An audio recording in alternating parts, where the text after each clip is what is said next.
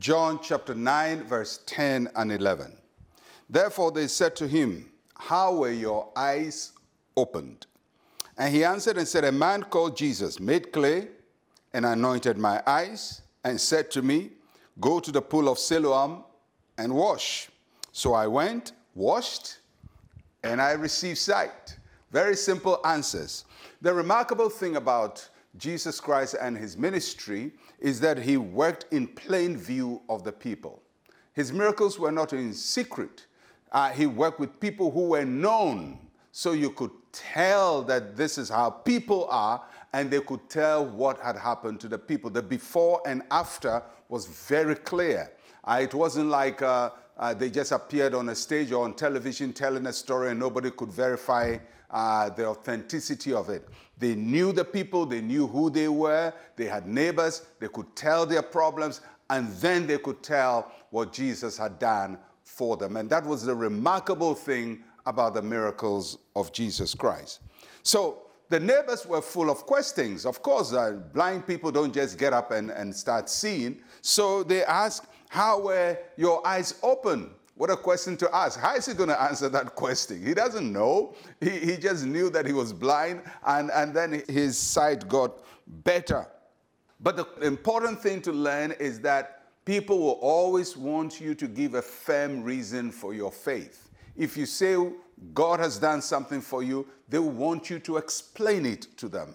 How did God do it?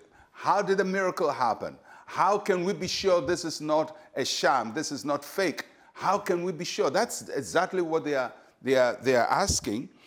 So the man's answer is very refreshing. He says, a man called Jesus.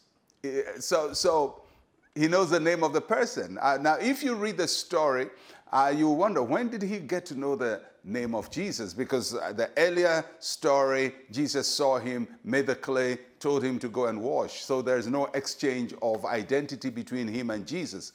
But apparently, what is recorded in the scripture is probably a summary of what had happened. So Jesus might have gone and introduced himself and said, listen, I'm Jesus, and I want to help you. And so he starts making the clay, and the man was not seeing. So Jesus might have told him, this is what I'm doing. I'm making clay, touched his eyes, and told him.